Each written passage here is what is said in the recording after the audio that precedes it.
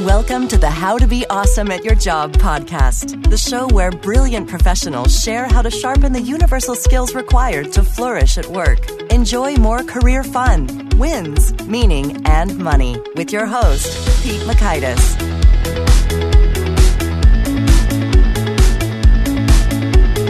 Hello, and thanks so much for joining us here for episode 216 with Nate Regier. Nate may very well regear the way you think about and approach conflict in some pretty transformative ways. So you're going to learn 1, a useful low-intensity definition for conflict.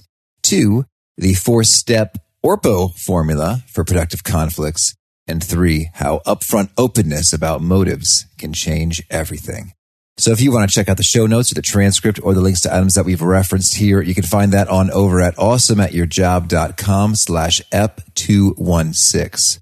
And while you're at awesomeatyourjob.com, I encourage you to investigate some of our nifty resources. One that I'll recommend right here, right now, is that magnifying glass right there in the navigation bar. So we've talked to over 200 folks now, which is amazing. And so if there's any issue that you're seeking answers to, or you remember a little bit, but not much, about a previous guest who said something brilliant that you'd like to resurface, you can click that to search the full text transcripts of every guest. But now here's Nate's story. Nate Regier, Ph.D, is CEO and co-founding owner of Next Element, a global leadership training and certification firm specializing in communication and conflict skills.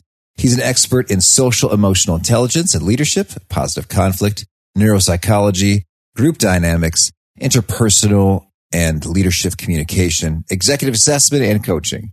Regier is a co-developer of Next Element's leading out of drama training and coaching system, an LOD master trainer and process communication model certifying master trainer. He's co-author of Beyond Drama, Transcending Energy Vampires. He's also an enthusiastic dad and husband. Here's Nate.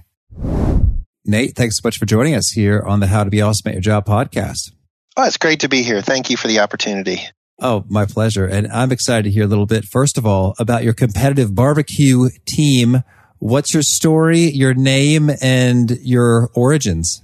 Well, I suppose I'm not that much different than most competitive barbecuers, where friends started to like the barbecue and said, hey, you should go do this competitively.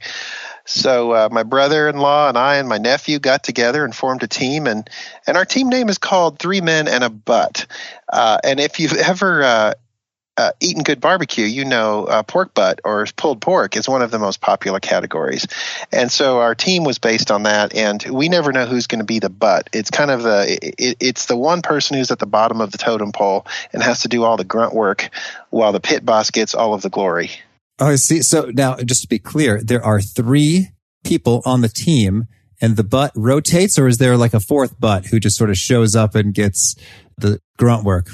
Yes, 3 of us are the core team, and the butt is whoever is coming along for the ride that year, or who's maybe in an apprentice role, or just wants to sneak in and get a free pass and eat lots of barbecue.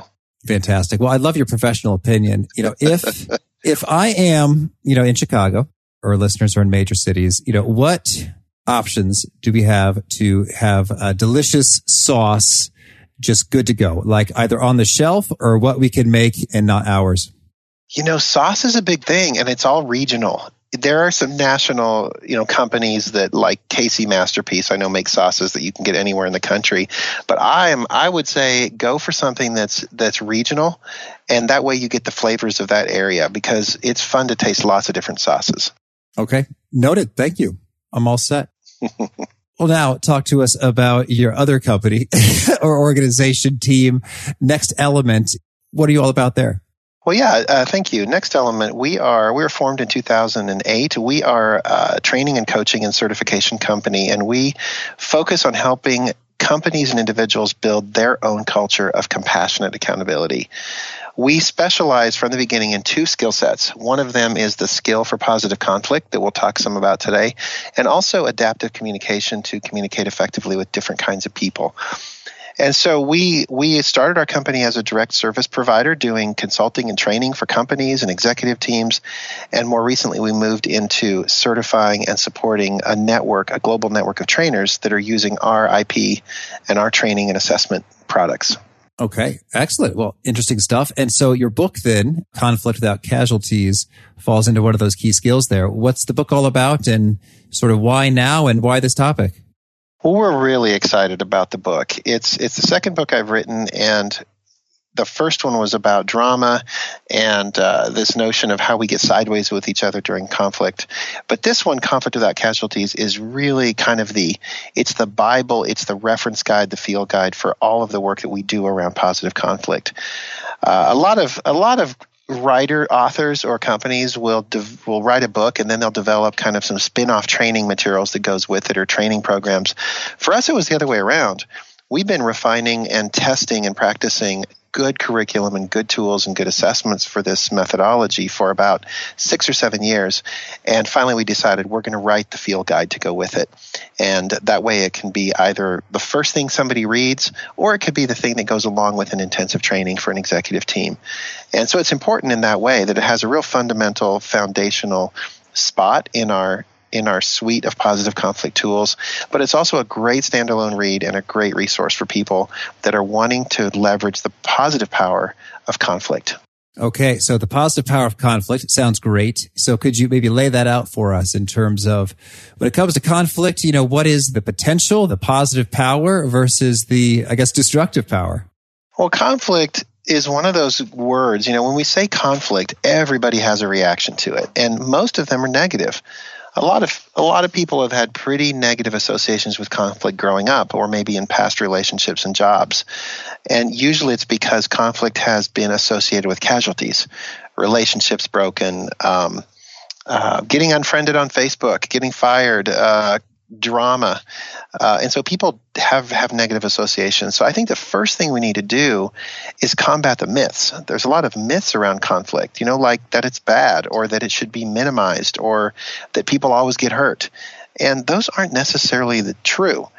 And so to do conflict optimally is, first of all, to combat some of the negative associations and challenge those. And then the second thing is to recognize that what we're trying to promote in this book and in our methodology is that conflict is pure energy. And it is energy that can be leveraged for real breakthrough results. We know that it's energy because we know how much energy we waste on it when there's drama. So what if we could harness that energy and use it to create something amazing? And for us, the key was when we really dug deep into this notion of what compassion is. And most people think of compassion as kindness, empathy, my heart goes out for you, I want to help you. And that's part of it. But if you look at the Latin root of the word compassion, it's based on two words, meaning to struggle with or to suffer with. And so compassion is about struggling with people, not against them. And so what if we could do conflict in a context of compassion where the energy of conflict is used to struggle with people instead of struggle against them? And that's where we kind of really had this breakthrough moment about, okay, this is possible, we can do it. And we started developing strategies and methods to make that happen. Okay, so could you maybe give us an example then of maybe a transformation that you've gotten to help witness or facilitate, in which we have this energy of conflict that's being destructive, and then it is getting transformed or converted via compassion into something great? Yeah, maybe the most simple one is with the relationships that matter most. My daughter, my oldest daughter, when she was in high school, we had plenty of conflicts and struggles, power struggles around everything from when she came home from a date to who was going to pay for gas in her car to how much she was on her phone. And it always seemed like we were struggling against each other. And so when I started applying these principles with her, it really transformed the way we talked about conflict. And we define conflict as simply the gap between what we want and what we're experiencing. So it could be something as simple as the gap between when I want her to be home from a date and when she wants to be home from a date. And so that conversation used to involve things like threats, like, hey, if you're not home on time, you're grounded, or, these kinds of the typical things we kind of do. So we started talking differently, and I started using some of these formulas and strategies with her and really transformed the way we use that conflict to co-create and struggle with each other to come up with outcomes that met both of our goals and was a win-win situation.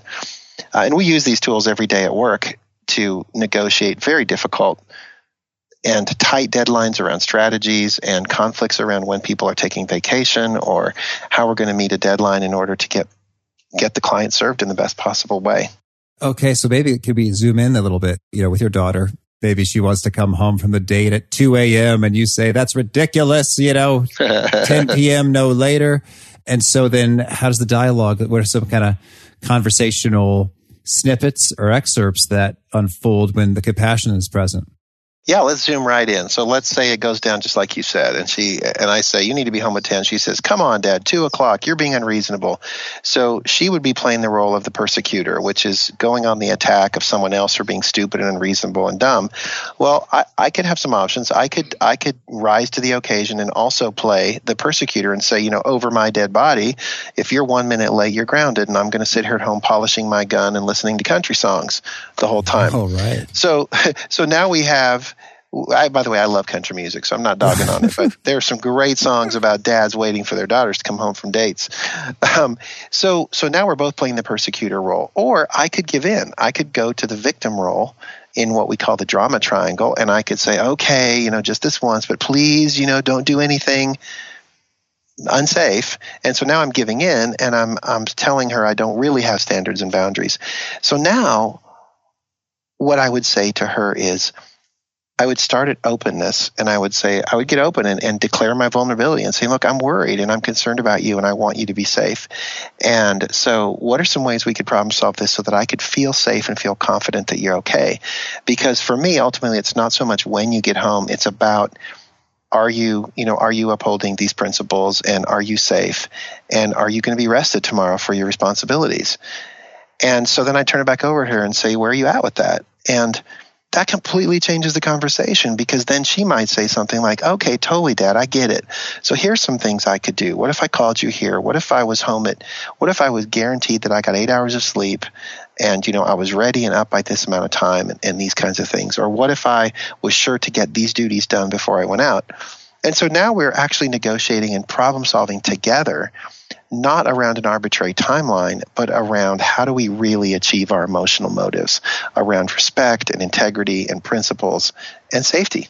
Okay. Well, what I really like about that is now it's sort of like you are on the same team. It's like you are attempting. It's interesting, even if she doesn't care or didn't care about those things originally, like being well rested or whatever, it feels like as you're having that give and take, it would seem like it would just naturally follow that now she actually cares more about the things you care about. Yeah, and instead of, it works, because what you said about being on the same team is so right dead on, because instead of me trying to say, well, you need to have your rest and you need to do this and you need to do that, I'm simply declaring my vulnerability and saying, this is what I care about. This is what matters to me. And would you be willing to partner with me around some problem solving? Because then that eliminates me playing the third role in the drama triangle, which is the role of the rescuer, where I'm trying to solve problems that I should not be solving. My daughter's 16. She should very much be able to participate in the decision-making and the problem-solving around issues of safety and character and discipline.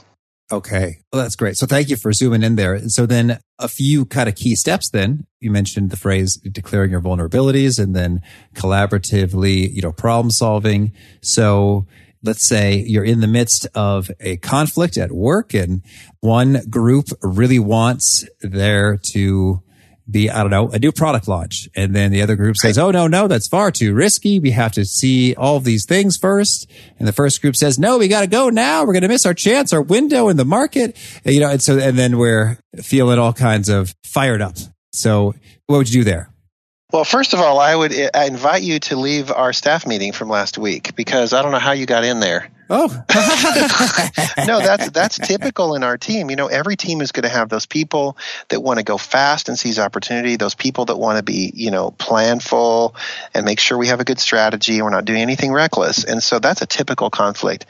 If I was facilitating healthy conflict in that situation, this is what we normally do, is we recognize first that we're in drama and we're playing one of these roles, and we're focusing so much on the outcome that we've forgot about the process. And so what I'd probably say is, look, what could we all take a time out and let's talk about how we're feeling. Well, what is going on emotionally? Are we excited? Are we anxious? Are we afraid? Because there's definitely a gap here that we need to talk about, and that gap produces emotional energy. So let's identify that energy. How is it manifesting itself? One person in the room might say, well, I'm excited. I'm feeling really antsy. And one person might say, well, I'm afraid because I had an experience recently where I jumped the gun and then ended up having to do a whole bunch of backpedaling with a customer. So I'm feeling a little gun shy right now. And so people just get those out there, and we create this safe place for people to be honest about their feelings and about their motives. And when we start talking about emotional motives, it's amazing what comes out.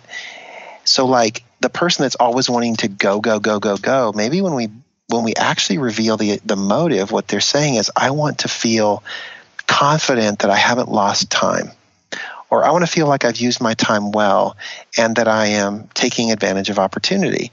Or I'm just so bored. Could we do something? Yeah, I'm just bored and I just want to go because I don't like staying. So when we start talking about these things, then we can move from openness to resourcefulness, which is the second core competency. And resourcefulness is about saying, okay, now that we've shared our real motives, how we're feeling, let's start talking about potential solutions. How would we help you feel like you're achieving something, help you feel safe that you're not jumping the gun, help you feel less bored? And so what resources do we have to work with? Everything from time to information to money to people's expertise. And eventually that process gets us to a point where we have choices and we have decisions to make. And that's where the team comes together and says, okay, how are we going to make these decisions and what's going to guide us? And that's where we go to persistence, which is the third core competency, where we start talking about things like, what are our principles? What are our values? What does our mission say? What are our obligations and commitments to each other and our customers? And we filter now our decisions through that to help us make the right one. And the result of that is we make new behavioral commitments to each other about how we're going to pursue these emotional motives in adherence with our principles, using the resources that we have at our disposal. And once we get to that point, it's very critical that we check back in and say, how is everybody doing? How are you feeling now compared to how you were before? And so that's a process of going from open to resourceful to persistent and back to open, which is what we call the formula for compassionate conflict. And it's a very, very powerful formula. And it's a very powerful template to harnessing the positive power of this gap. Okay. Well, so that sounds very beautiful as you sort of lay it out there. And I'm imagining a lot of people coming to a lot of understandings, and that's great. I'm wondering, Nate, as you work with clients, do some of them just say, whoa, Nate, we don't talk about this sort of touchy-feely emotional stuff here. This is business where cash is king and greed is good and data reigns. Absolutely. So how do you navigate those waters? Well, I'll give you a hint. I'm going to use ORPO to answer your question. All right. If somebody came to me with that, I would say, man, I can totally understand how foreign that feels, and all of the experiences you may have had before about how that could go wrong. What do you know about the power of transparency, or what information do you have that could help you get open in a way that feels safe, feels helpful, doesn't feel like you're disclosing company secrets? And why do you think it would be important? Where do you see that linking up with the values you aspire to, and what kind of a company you want to be? And I would just leave it at there and let them process that. And open, resourceful, persistent. And just let them, acknowledge that, yeah, this is difficult. What we're asking you to do creates a big gap from what you want to do and what you're used to. Another thing I might share is that the literature is overwhelming about the power of openness to create trust, increase productivity, increase authenticity and credibility of leaders. And it doesn't make it any easier, but the literature is clear that this is probably the biggest next frontier for great leadership, is the ability to cultivate and practice openness. Mm-hmm. That does resonate with things I'm seeing and hearing and reading, whether it's Google's work on psychological safety and all this stuff. It seems like, as one guest put it, people see stuff that's dumb all the time in the workplace. And if you don't have that openness, then you're just never going to hear about it, because it's better for me to just keep my mouth shut and for us to keep kind of, milling along as we do rather than rock the boat and risk some unpleasant consequences for myself. Well, yeah, and people say, well, why would I disclose that? I'm not going to, make myself vulnerable, and I'm not going to tell you what's really going on. And I can say, well, you can choose to talk about it or not, but you're acting on it and you're making decisions based on it, even if people don't know it. So it's influencing your behavior, whether you put it out in the open or not. And how often do we initiate change processes or we implement things, and we seem to be chasing our tails and we never really finish what we started because we're never talking about what's really going on. And then we seem mystified and confused why people don't get on board. Mm-hmm. So yeah, and that's one of those things where there's a lot of different angles we can take, and sometimes it's just a matter of practicing in small little ways. And we offer people strategies, we do role plays. There's a lot of different ways that people can begin experimenting with how it works in safe ways. Okay, could you give us an example of a potential role play or opening experiment or exercise to get it going a little bit? Yeah, a real basic one is we talk about these three skills of openness, resourcefulness, and persistence, and how they're in a cycle. And we start with openness, always start with open. So we ask people, how often do you go to a subordinate or a peer and you ask for something? Maybe you say, hey, would you email me those financials from last week? Or can I have the projections for next year's, whatever? And the person on the other end is kind of thinking to themselves, well, why do you want to know? Or what's this for? Or, what's your agenda? And very often people will give it to you, but they'll give it resentfully and you don't know that. So what we do is we practice. Try before you ask for something, start it open and share with the person your actual motive. Like, why? Why are you asking? What's it about? Why does it matter? The most simple role play, this is where it really broke open for me, is one afternoon, is a beautiful Friday afternoon here in Kansas, kind of like today, a beautiful day. And I thought I could get off work early. And my wife and I love to go for walks. She worked across the street at the Chamber of Commerce. And I thought, hey, maybe I'll see if she can get off work early. We could go for a walk. And by the time the kids get out of school, we're chilling on the deck with a glass of wine. So I texted her and I said, hey, honey, what time are you getting off work? That would be called starting at resourcefulness. I'm trying to gather data. I'm trying to solve a problem. Mm-hmm. And her response was, why? That's what I got back in the text. And immediately I got defensive. And I felt myself saying, what do you mean why? I asked you a simple question. Just give me the answer. And then I thought, oh my goodness, I do this with my kids all the time. I do it with my employees all the time. They seem defensive when I'm asking a simple question. And I thought, okay, what I have not done is disclose my motive. So I backed up the bus and I said, hey, sorry, honey. It's a beautiful day. I'd love to go for a walk with you. Would you be able to get off early so we could walk? And the next response was, oh, that'd be great. I'll check. And a few minutes later, hey, I got off early. See you whenever. And so I thought, well, what if we just role played that with leaders? What if they made a practice and a habit of simply disclosing their motive and their emotions and why it's important to them before they ask for something? Mm-hmm.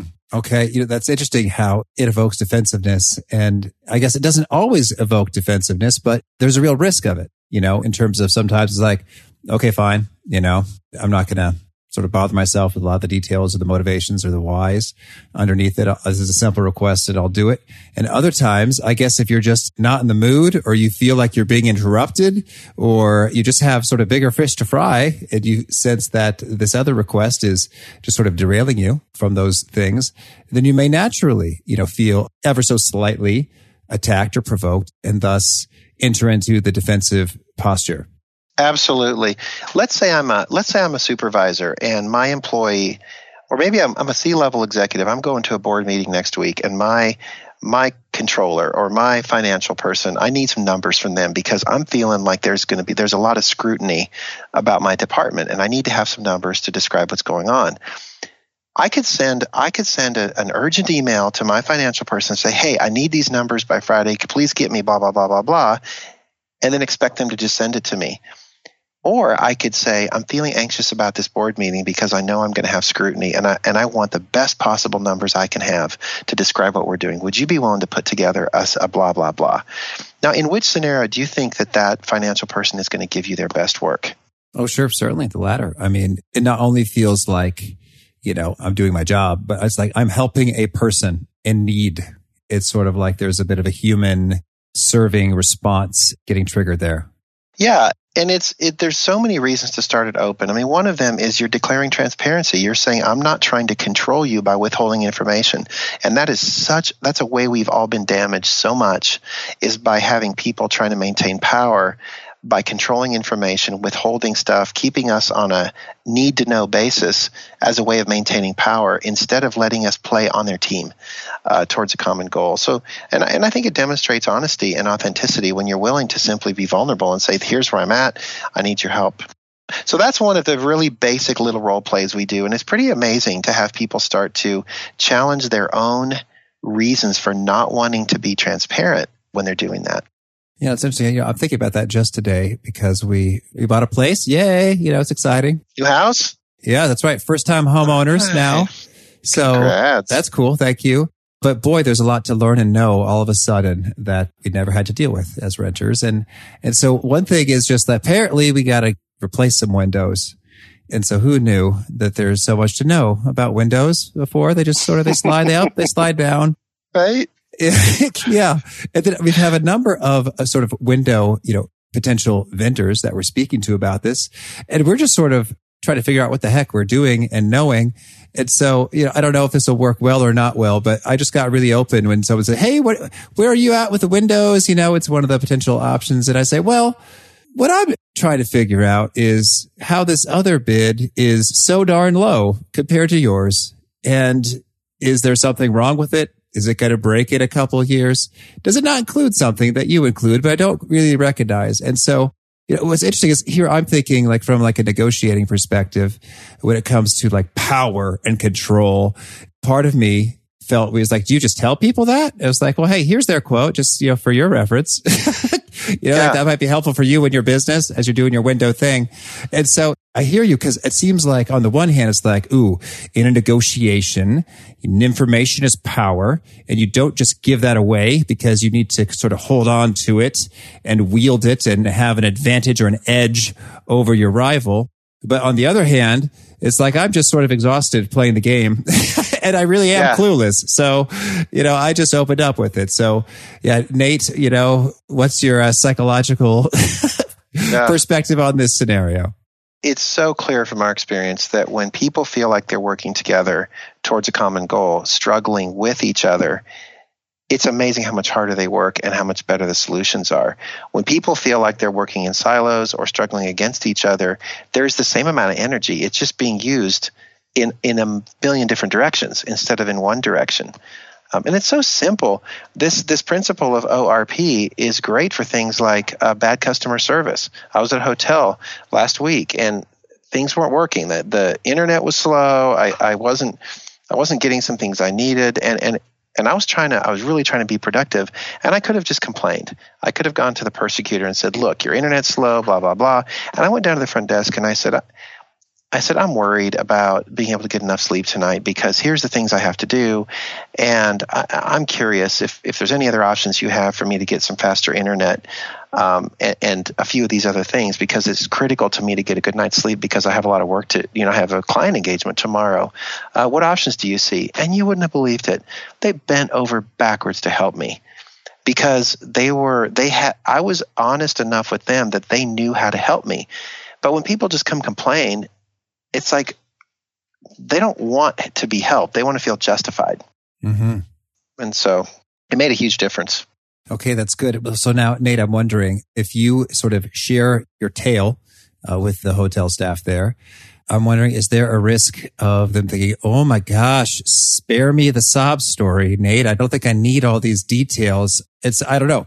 I could see the reaction going positively as you described, oh, sweet.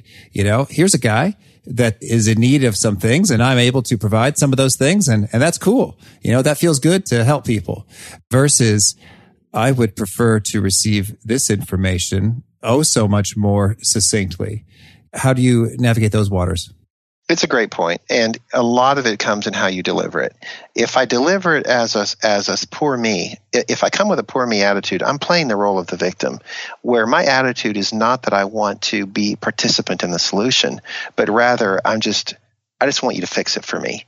And I think that attitude doesn't engender a collaborative customer service relationship. So it's key that I don't come as the victim. I have to come willing to participate in the solution. And I think the other thing too is being persistent. If I didn't get resolution and it was important to me, I would keep trying. I would keep working on this. And with another hotel, I actually did not get resolution, and I got the opportunity to fill out a customer service thing online, and I did. And I was very clear and honest, but I wasn't attacking about what happened. And I finally got resolution. I got the hotel actually contacted me and said, here's how we're going to make it right next time you come. So yeah, be persistent and don't come in as a victim. Be willing to participate in the solution. Okay, that's good. And so now, if you're seeing drama around you from other parties, what is your best approach for confronting the drama? Is it just simply trying to steer the conversation into the openness territory to start?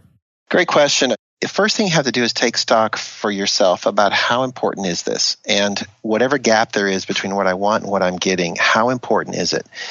Because the more critical it is to you and the more invested you are in it, the more important it is to do it right and to engage conflict, to create. Some drama, I'm happy to just walk away. I don't care. It's not that important to me. But there are relationships where we've got to work through this. And so I think if you decide it's important enough, the first thing to do is name how you're feeling. I'm angry. I'm anxious. I'm really concerned about where this conversation is going. And the next thing is to name the gap. Describe why. What's going on.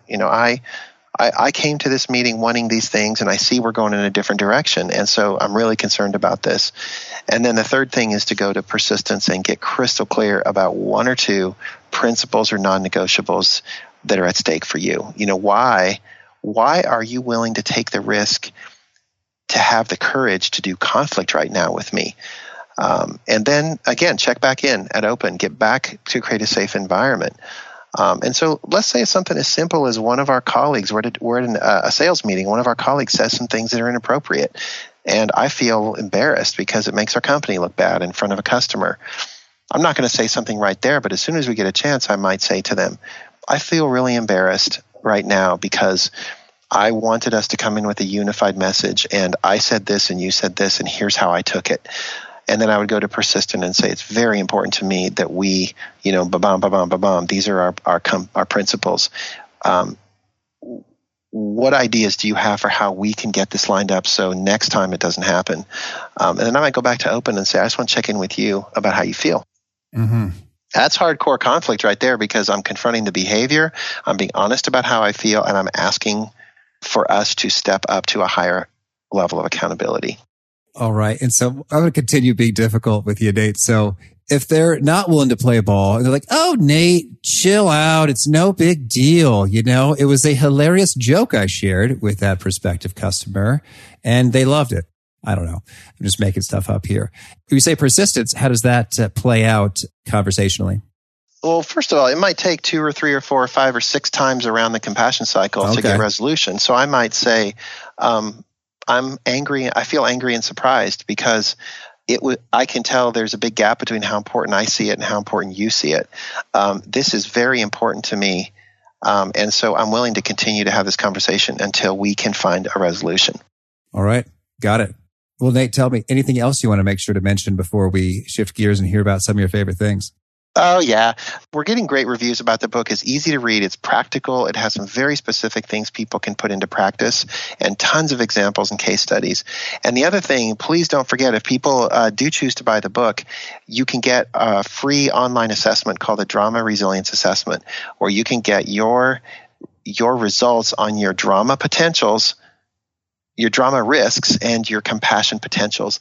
And the results of that profile are fantastic to have while you're reading the book, because every chapter has guided questions for personal discovery and conversation with teammates and things. And so please take advantage of everything that this book has to offer if you do choose to get it. Okay, perfect. Thanks, Nate. Yeah. Now, share with us a favorite quote that you find inspiring.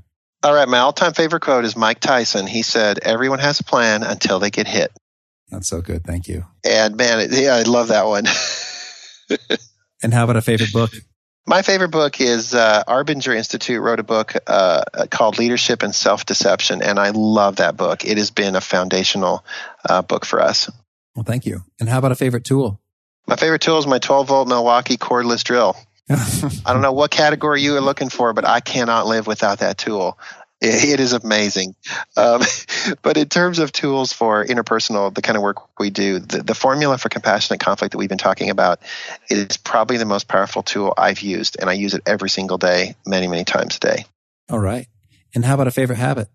My favorite habit is I have a morning routine. I get up about 5:45, and I have about 10 or 15 minutes where I do some stretches and some exercises that help me kind of get limber and get focused, and I've been doing them for probably 25 years, and I love it. And I have a hard time when I can't do it. I really need it.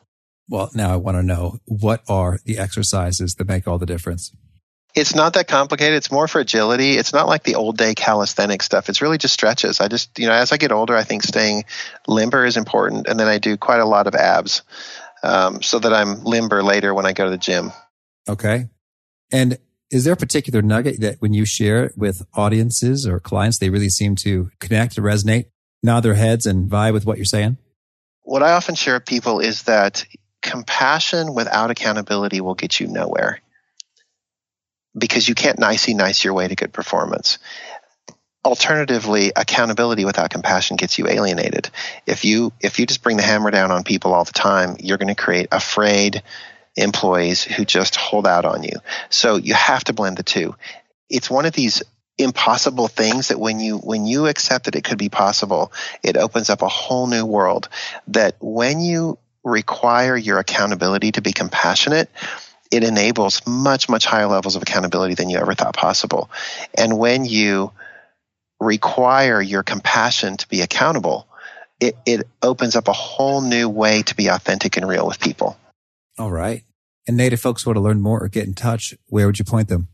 Right off to our website. It's next-element.com, and you could Google Next Element Consulting, and you'd find us, and everything that you could want is right on our website. Or you can look up Nate Regier on LinkedIn, at NextNate on Twitter, and of course I'm on Facebook as well. And I'm trying Instagram now. I'm working on Instagram, so I'm trying to get up with the times. Oh, I still haven't done that. So well done. And do you have a final challenge or call to action for those seeking to be awesome at their jobs? Yeah, try stuff. People like to read, and this day and age, it seems like we get our information in shorter and shorter and shorter microbursts. One of my favorite bloggers, Dan Rockwell, he refuses to go over 300 words. And so it's just bullet points. And so if that's what we have available these days, go try the stuff. Don't just read it. Go practice it and try it, and be willing to fail and recover and try it and try it and try it again, because behavior does not change without reps. All right. Excellent. Well, Nate, thanks so much for taking the time to share your wisdom and expertise here. It's been a whole lot of fun, and I can already imagine how this openness stuff is going to be popping into mind again and again and again as I'm chatting with my wife and others. And so thank you. And I hope you and your teammates have great openness and cool results and accountability and compassion and all that good stuff with one another as you keep rocking and rolling with Next Element.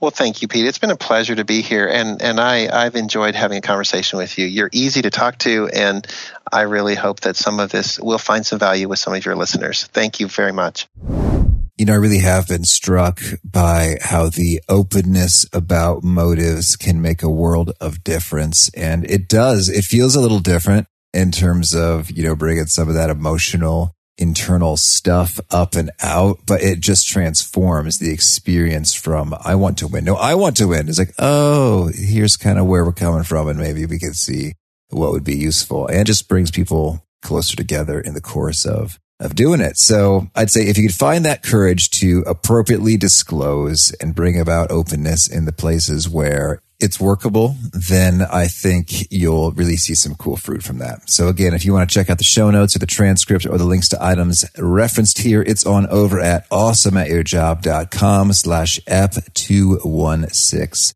And I do hope you'll push subscribe if you haven't already. You'll hear from our next guest. It is Kristen Burt. She has a unique tale and a unique dream she's had for years and years to do baggage operations for an airline. I'm serious. That has been our long-term dream.